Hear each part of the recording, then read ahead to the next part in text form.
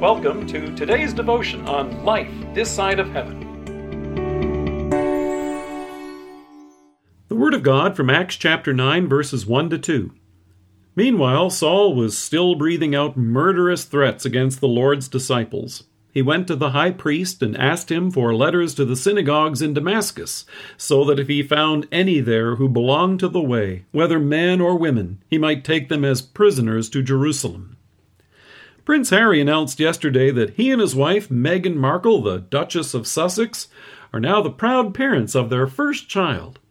Their little bundle of joy is now seventh in line to the throne. And his name is, well, actually, we don't know his name yet. It will likely be announced in the coming days. But in the meantime, the British tabloids have referred to him simply as Baby Boy Sussex. Following the events of Easter and the early spread of the gospel, it was actually some time before the followers of Christ received the name Christian.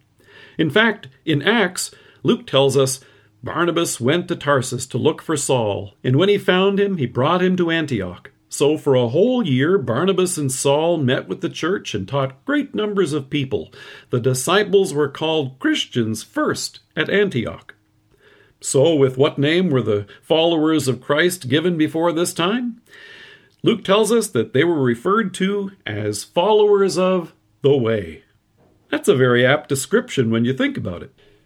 We live in a world in which people like to boast that they follow their own path. Of course, if you don't know your destination, then that's actually just fancy talk for wandering. I have a favorite t-shirt that has a famous slogan by the poet Robert Frost printed on it. It says, "I took the road less traveled." But then at it below it says, "Now how the heck did I get here?"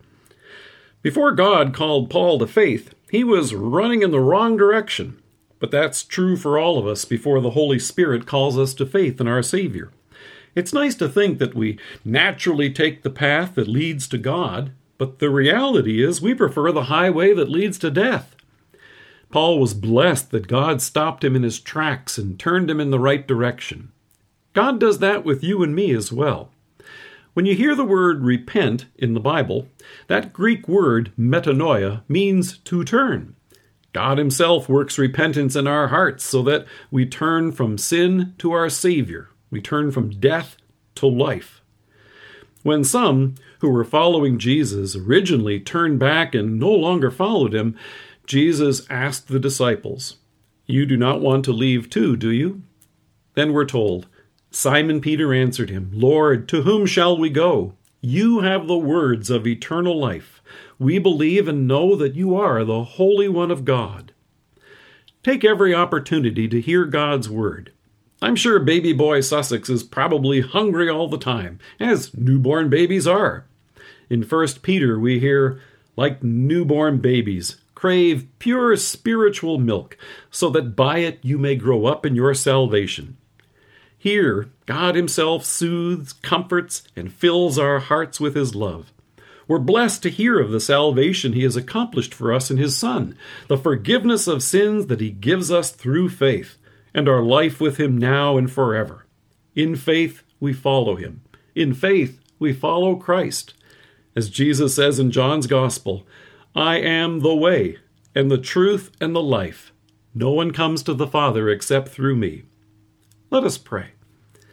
Precious Savior, you are the way. Feed us with your word and guide your Christian church that we may follow you on the path to eternal life. Amen.